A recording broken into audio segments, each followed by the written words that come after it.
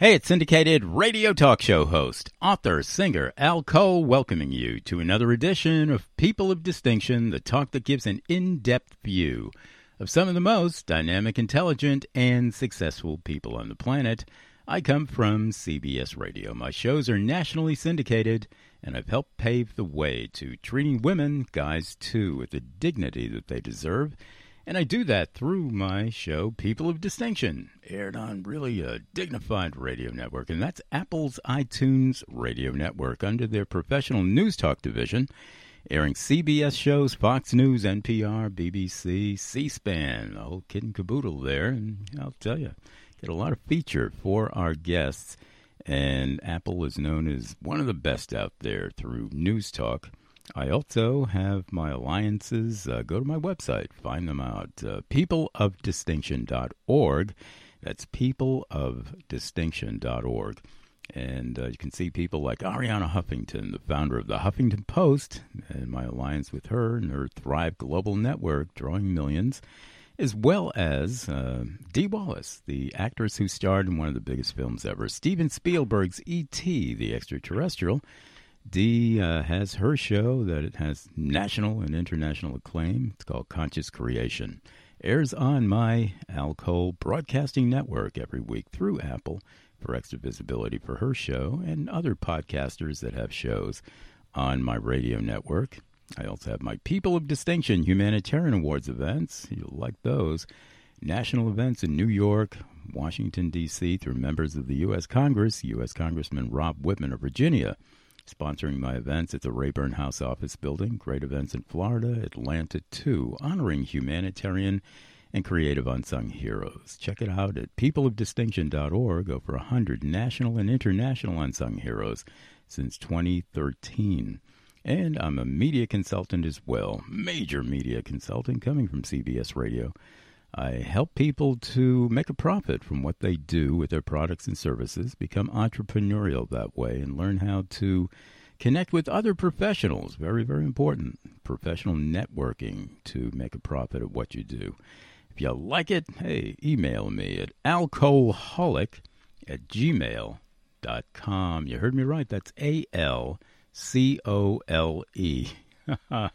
HOLIC@gmail.com. And I really want to thank my CBS radio listeners for coming up with that handle, Alcoholics. It seems like from day one, my listeners have been saying, wow, Al, we love what you're doing there. In fact, we're hooked on it. We're Alcoholics. Love that.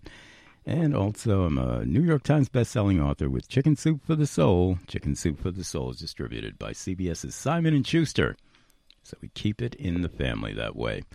Coming up, all right, this is a guy that you're really going to relate to. His name is Walter P. Signorelli, and he's written a really gripping book here, Rome and America, The Great Republics, What the Fall of the Roman Republic Portends for the United States. Now, that's a mouthful. But it can be reduced in its, real simplicity, information as what do the Roman Empire and the United States have in common today with the way that Walter puts it and the way that most people would put it, internal partisan politics. Now, that's a big deal. We know in the United States, internal partisan politics is getting kind of sickening to people. What is this thing about right versus left all the time, conservative versus liberal all the time, and red versus blue all the time? And it seems like these people, in Congress hate each other, depending on if they're right or left. They're not Americans anymore. At least they're not expressing the heart and soul of everyday Americans. Maybe that was what was going on with the Roman Empire just before its fall and during its fall. It took a while for the Roman Empire to fall. And maybe we're in the same predicament here, and we don't know it. Maybe we're falling. Some people would say falling from grace. Well, falling from the grace of the heart and soul of the American public and a lot of the values, everyday values of people that cuts across partisan divide. All right, so I said it. And Walter's going to say it even better because he wrote the book on it, Rome in America. And not only that, but this guy he comes from a great background in two areas, at least two areas. A college professor. All right, so the guy knows what he's talking about. He's writing a book based on a lot of educational facts, and we like that on People of Distinction. Plus, he's an attorney, and he has defended a lot of people that way. Yeah, an attorney for the defense. Now, these days, we know that that's becoming very, very popular in the public vernacular. You know, particularly defending women. And most of you listeners right now are women, about 60%. So I want you to stick around, listen to Walter as he talks about the Roman Empire, the American Empire, you could say, what they have in common, unfortunately, and maybe some of the fortunate things that they have in common as well. Things that are going to relate to you and your lifestyle, your life here in the United States, and tips on how to make the U.S. a little bit better when it comes down to political divide. Welcome, Walter, to People of Distinction. I will say, before I even welcome you, the book is available on Amazon, so pick it up there. Rome and America, the Great Republics, What the Fall of the Roman Republic Portends to the United States. And it was brought to me by Parchment Global Publishing. Brings me a lot of guests with spotlight interviews such as this. And if you have a book that you want to move it through Parchment. They're one of the best. ParchmentGlobalPublishing.com. Now, welcome, Walter, to People of Distinction. It's a pleasure to have you on. How are you today, Walter? Hello, Al. Thanks for having me. Yeah, let's talk it up. Okay. Yeah, I'm going to talk it up here about your book, Rome and America, and all the rest after that. People will, they go to Amazon, they just put your name, Rome and America, and everything else will come up. I want to find out about this great background of yours, and I think my listeners do too. You're an expert in at least a couple of areas, education, college professing that way, and also with the law and being a defending attorney, if that's the proper vernacular there. Introduce Walter a little bit that way, and then we're going to go into your book. You've been professionally very successful. Tell us about it. Well, I'm a defense attorney now and a consultant in police cases because prior to being a defense attorney, I was in the New York City Police Department for over 30 years. I retired as an inspector out of the Detective Bureau. And when I was in the police department, I went to law school and graduated. And when I retired, I began practicing law. But I also began teaching at John Jay College of Criminal Justice. And I've been there for 20 years. And I've been teaching criminal justice courses, and I've also been very interested in history. And I wrote a few books, and now I've written this book. And the point of the book is, if you read Roman history, you're struck by how many similarities there are between what went on then and what's going on now. As you said, Al, you put your finger on it, the internal partisan politics seems to be tearing us apart. So if you go back to Roman history, you see how they started very, very well. They set up, after they expelled the foreign king, Tarquinius, the Etruscan king, which is similar to us expelling King George III. They set up a republic, and with an emphasis on checks and balances. They didn't want one person to ever be all-powerful, so they had a strict system of checks and balances and a rule of law. They established an assembly of the people and a senate, and the executive branch headed by two councils. Well, our founders, they copied them pretty clearly. I mean, not exactly, but the principles are the same. They created a Senate after the Roman Senate. They didn't follow the English Parliament or House of Lords. They had a Senate and a House of Representatives, which would be similar to the Roman assemblies, and the executive branch headed by the president. The founders were so deep into Roman history that they debated in the Constitutional Convention about having two presidents, because the Romans had two councils who could veto one another. This way no one would be too powerful.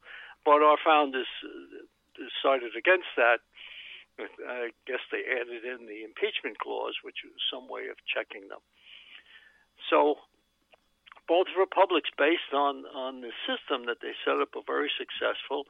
And of course, we know Rome went on to take control of Italy, and they were a unified nation, and the checks and balances system allowed them to get over the conflicts within their society. Every ancient society were class societies, and the Romans had patricians and plebeians, and there were the battle of the orders, they call it, between those classes. But by having a system where people had to debate and compromise and make deals, they were able to unify their nation. And you would say the Republic started in 509 BC, but by 287 BC, the plebeians had really gained political and legal equality with the patricians, and that's when Rome really became strong. And they went on to take Italy and then go overseas. They get into war with Carthage, which was the powerful Mediterranean nation that controlled the Mediterranean commerce, and they defeat Carthage in the First Punic War. But again, there's a similarity. They made a mistake. After the First Punic War, they imposed these draconian reparations on Carthage, which destroyed Carthage, destroyed their economy, and just created vengeance. And you got Hannibal, who starts the Second Punic War, and he invades Italy by crossing the Alps with his troops and his elephants. And there's a terrible war, the Second Punic War.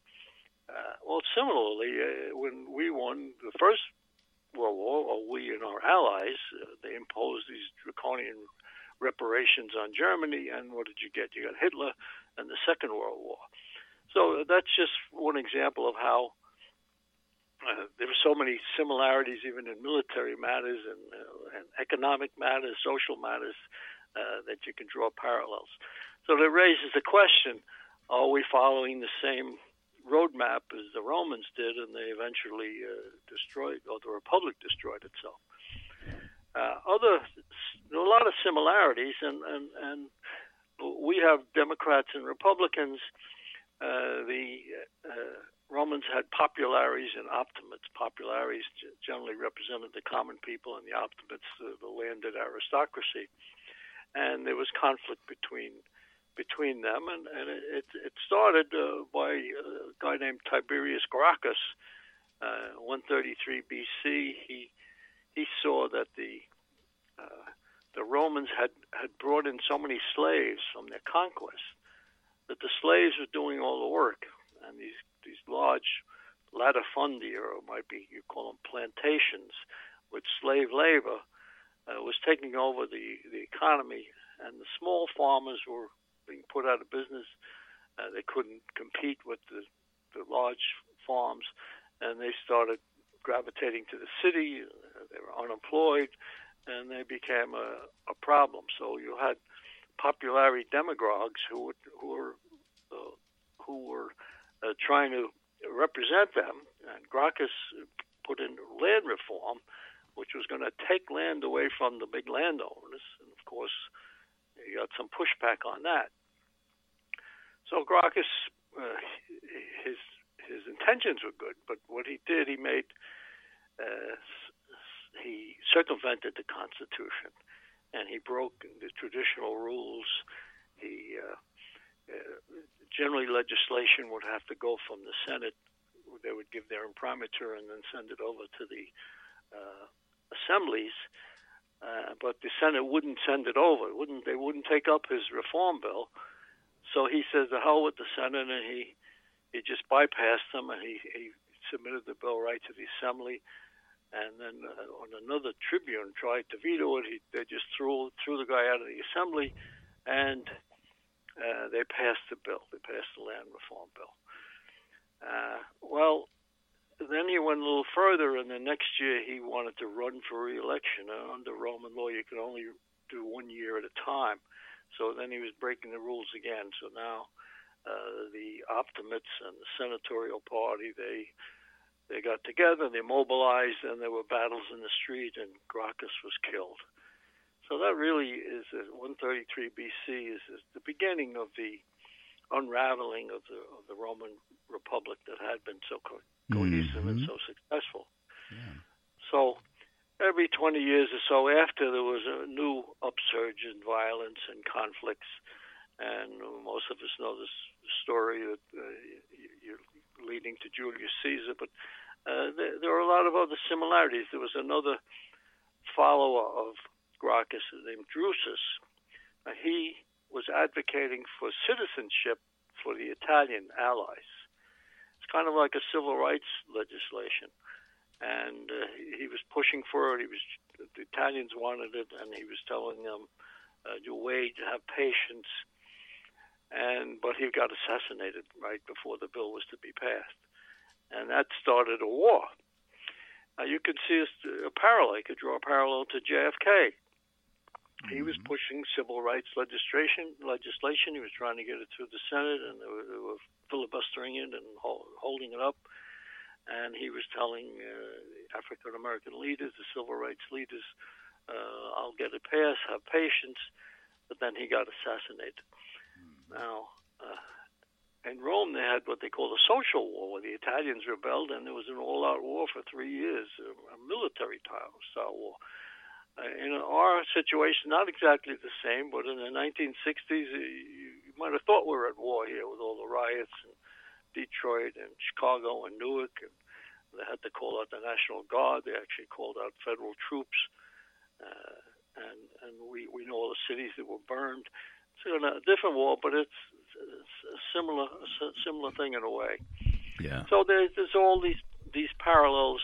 And then the question was, as the animosity escalated between the partisan sides, each time it got more serious, and then you got into civil war between Pompey the Great and Julius Caesar, and then Caesar takes over. He's really representing the populares. He crosses the Rubicon. He defeats Pompey, defeats the Senate forces, and has himself declared dictator.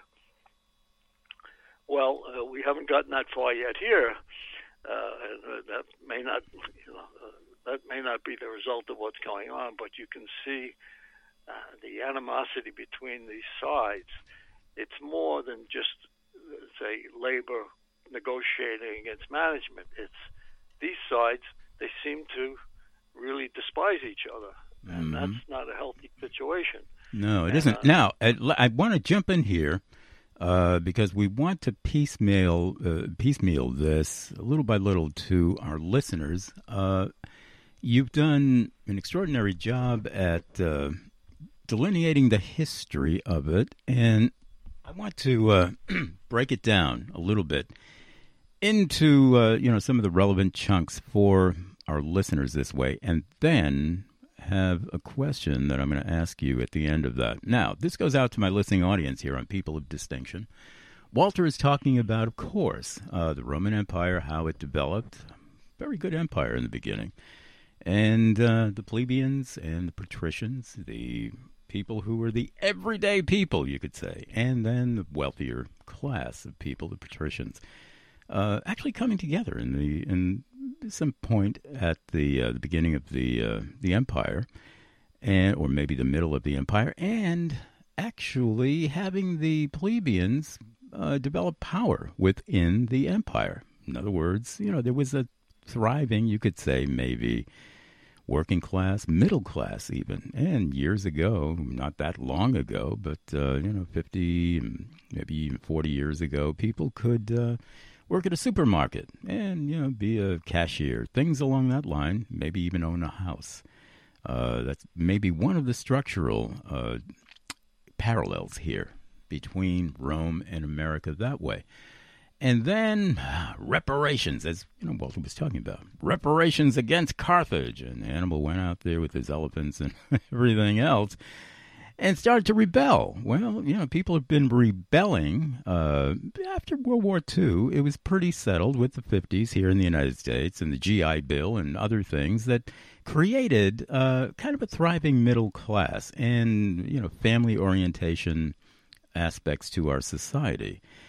But then, sometimes politicians can ask a little bit too much, and then there are points at which people won't take it anymore. And he was touching on the 60s and the war in Vietnam, brought down a president, things along that line. Corruption within the executive branch is a big part of what Walter's talking about. Now, we can start to relate to that after Kennedy, and he mentioned Kennedy, after the assassination of Kennedy. And Lyndon Johnson, who probably maybe would not have been the vice president in Kennedy's second term, might have even been up against criminal charges. Well, he became the president and did some very stunning things in the beginning, the Civil Rights Act and a whole bunch of other things. However, he hid some things from the public, too, with the war in Vietnam, escalating that. The public didn't want to take it anymore. And then Nixon came in, and then Reagan, and corruption all over the place in the executive branch. Nobody was actually impeached. Even Nixon was not impeached because he knew he had to resign before he would be thrown out of the office. And he was mentioning back to Rome, Tiberius, and some of the corruption at that time. The rich and the powerful were getting more rich and powerful. After a while, it was not an egalitarian sort of society within Rome. And it certainly is not an egalitarian sort of society within the United States. Class means a lot here. We're really talking about class struggle to some extent. We don't like to use that term in the media too often. In fact, almost never in major mass media. And that is one of the most salient aspects to this, class struggle. And then one other thing that I'm going to throw in, and it's a precursor to something that Walter would be saying. Constantine and the Holy Roman Empire. It took a long time for the empire to fall. The Holy Roman Empire, about 300 A.D. or something like that. I think Walter got up to maybe 100 B.C. or something, maybe around the time of Christ, maybe not even then. But then, the Holy Roman Empire and its alliance with, of course, what was then known as some sort of Christianity, the Catholic Church. Whoa! And the corruption that happened that way, and the changing of scriptures and all of this stuff. Whoa!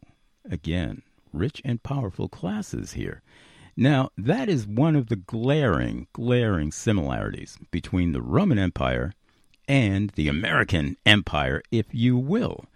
And Walter didn't quite touch on, okay, so now it's going to be an oligarchy here in the United States. But he was getting close, the rich and the powerful. And particularly now with the president in the Oval Office that seems, just to be content with rich and powerful interests, that sort of thing. Then now we see glaringly how it stacks up in terms of similarities here. And we talk that way on People of Distinction with Al Cole. I want you to order this book, Rome and America, The Great Republics, What the Fall of the Roman Republic Portends to the United States. Walter P. Signorelli on board here on People of Distinction with Al Cole. You can order the book at Amazon. All right, so I ran it down my way as well. I think that there's a congruence here between the way I ran it down and the way that you ran it down. And now continue on here into how corruption means a big deal here with both empires in the executive branches. The kings and the queen, well, not queens in Rome, but later on, certain things that develop with allegiances that maybe had to do with England or whatever. But certainly the corruption in the executive branches of the U.S. since Kennedy. There's a similarity here, isn't there, Walter, between America and Rome? I think a good example of what you pointed out correctly.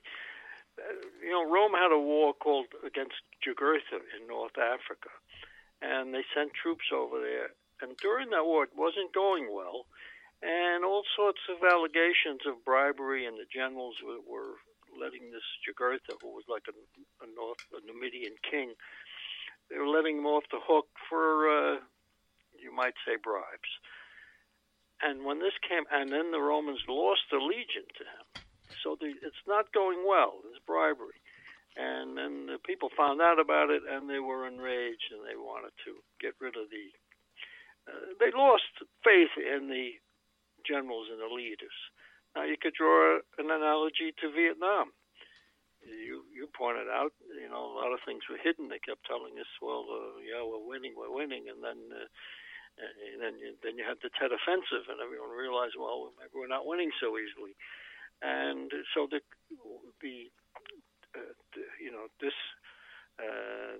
disappointment in the leaders leads to rebellious attitudes. And we know in the 60s we had anti-establishment was the thing. And that's the kind of thing that can lead to divisiveness in the nation, could eventually lead, if you take it all the way out, you could say, we may have trouble ahead someday, and maybe we're not going to be united anymore. I mean, that's speculative, but you have to think about those things. Mm-hmm. So I agree with you that there's always corruption in every society, but sometimes it reaches a tipping point, and then the people rebel. And we don't know what form it's going to take, but something's going to happen. Now, let me ask you this to make it very relevant to our time. And our time could be, 2000 plus. It doesn't necessarily have to be right now in 2019.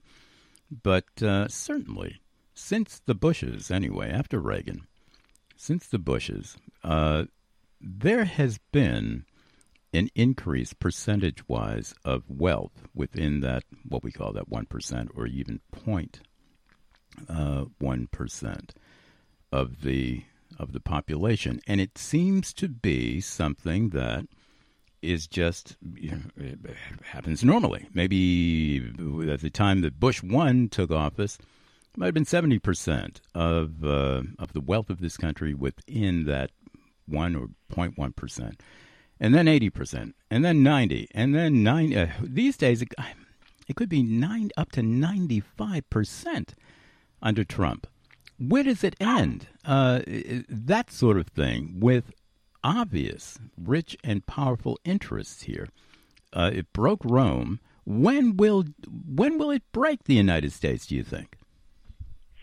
Well, I don't know about individuals, but I think the pattern, when Rome, they were successful in Italy, but then when they expanded across into the Middle East, North Africa, they got the mines in Spain, and they took Gaul, and they had all those slaves that they took. Those slaves were essentially made them rich, horrible as it sounds, they were considered property and valuable.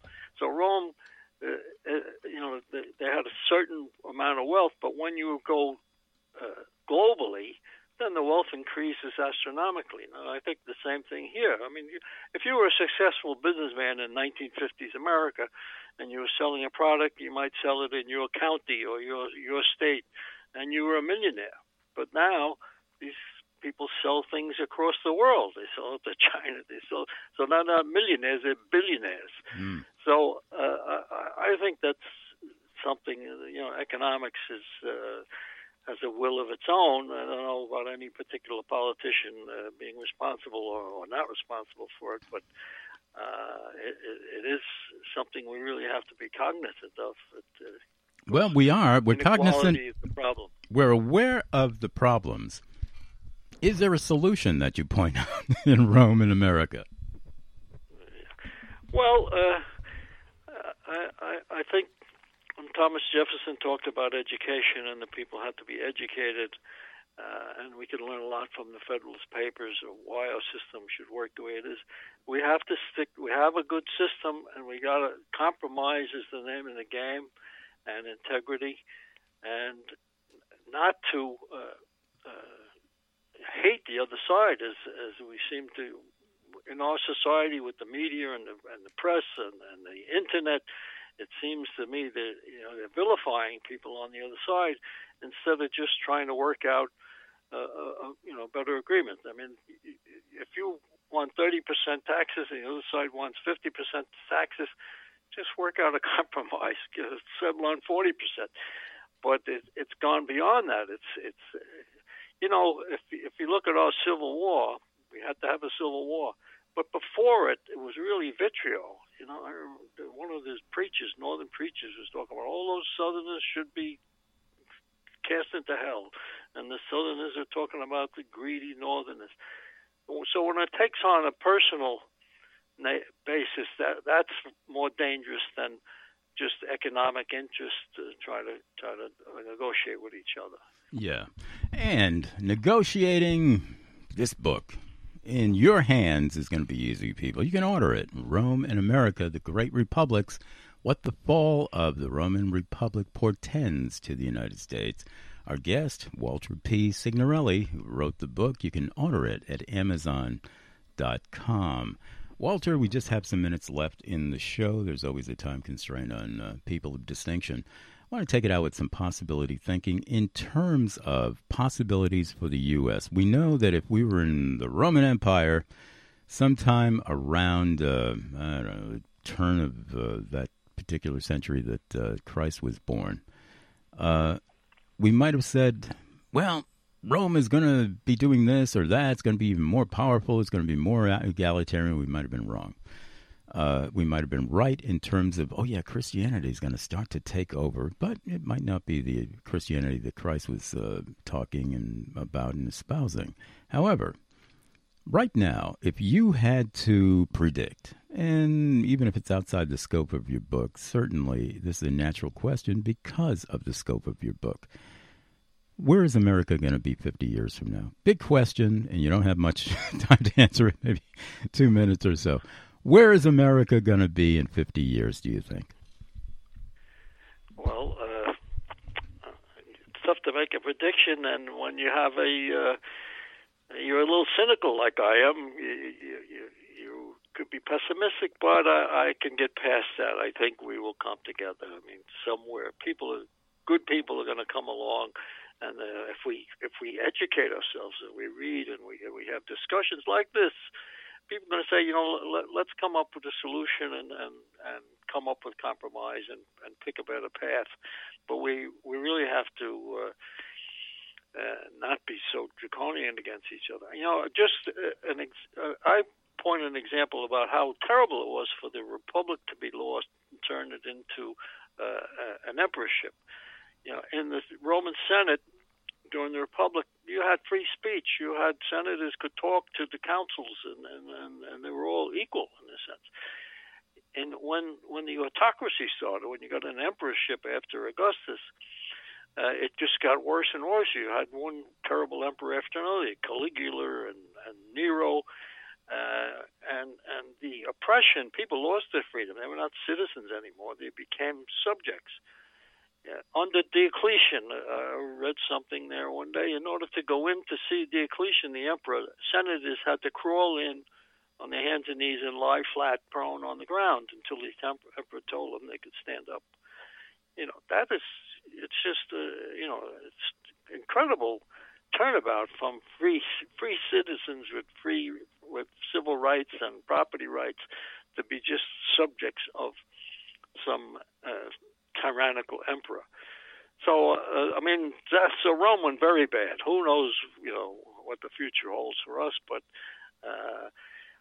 fortunately, Rome, I guess, Christianity kind of ameliorated some of the tyranny. I don't know. Well, that's another question entirely.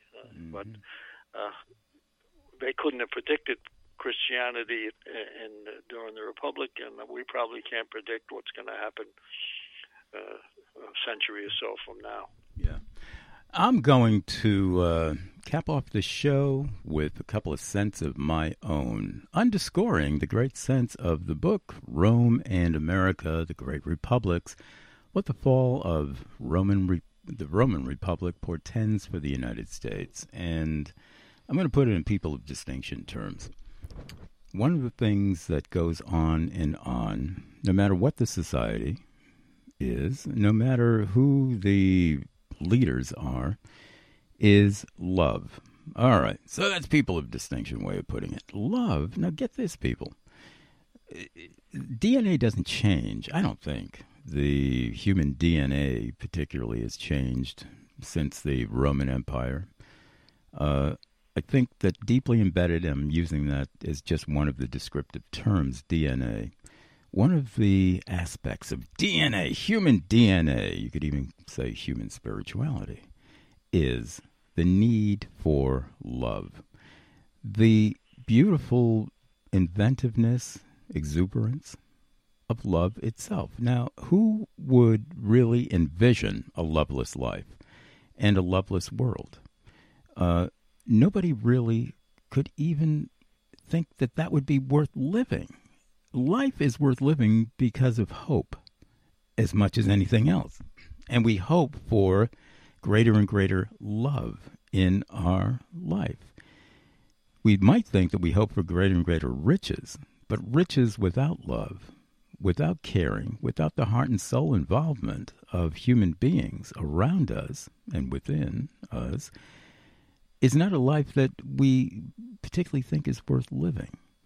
And more in our time, if people are squeezed to more and more of that limit of having a loveless life, a stressful life, and a life that's built upon, well, I got to protect myself. I got to be defensive about this group coming after me, or this individual, or this president of the United States taking away some of my rights. And if I'm spending so much time in the defensive mode, what kind of time do I have to spend in the love mode? With my family, with my friends, with relaxing with nature, people. Nature has to come into it to some extent. And so I see big rebellion happening in this country over the next 50 years or so, and particularly with the millennials. Millennials aren't used to being pushed around in this way. They are, well, they're probably the least prejudiced group of people in human history. And at the same time, they were not brought up particularly to be responsible business-wise. Now, that's a fact. It's not a put-down, but what it means is there has to be some sort of codependency here among the different generations. The baby boomers, well, they have learned how to thrive to some extent financially. And they make about 70% of the income in this society still. And the millennials are way down the ladder when it comes down to income. They're way up the ladder in terms of numbers. But unless it equalizes a little bit and millennials get a fair share of the pie, as we were talking about, and they're thinking, well, you know, we demand this and we deserve this, and our parents said that we deserve it. You know, we were raised that way and all of this, and we were raised in the age of cell phones and instant communication. We want it now. After a while, there will be rebellion, and there will be maybe even revolution. Is that any different from any other epoch in U.S. or Earth history? There are rebellions going on as we speak. So the big thing is, let's put on our realistic glasses right now, people. How much longer can you take it? And Rome fell, and even, you know, the Big Daddy English Empire fell. It's now called the UK. But it's not the empire that it was. It is not. It's just not. And we have to admit that Asian cultures are a growing big deal in this world. And not Western cultures as much at all. We live in a Western-oriented culture, and even more so an enclosed American culture.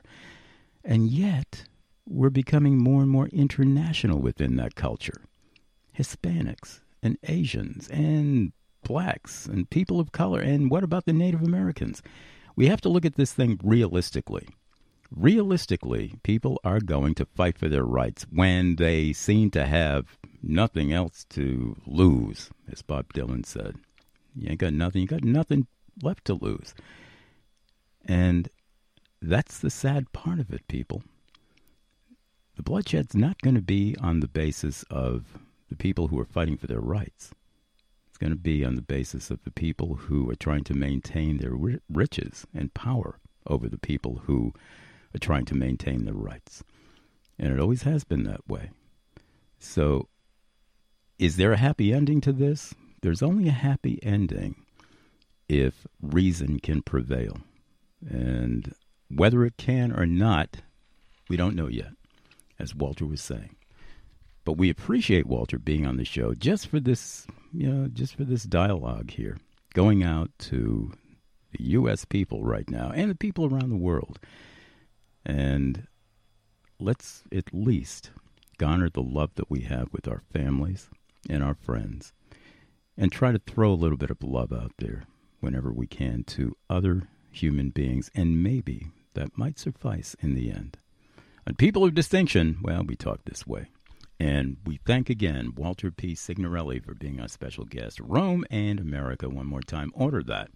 The Great Republics, What the Fall of the Roman Republic Portends to the United States on Amazon.com. And one more time, it's brought to me by Parchment Global Publishing, one of the best in the publishing world. You got a book that you want to move, there you movers. Parchment Global Publishing.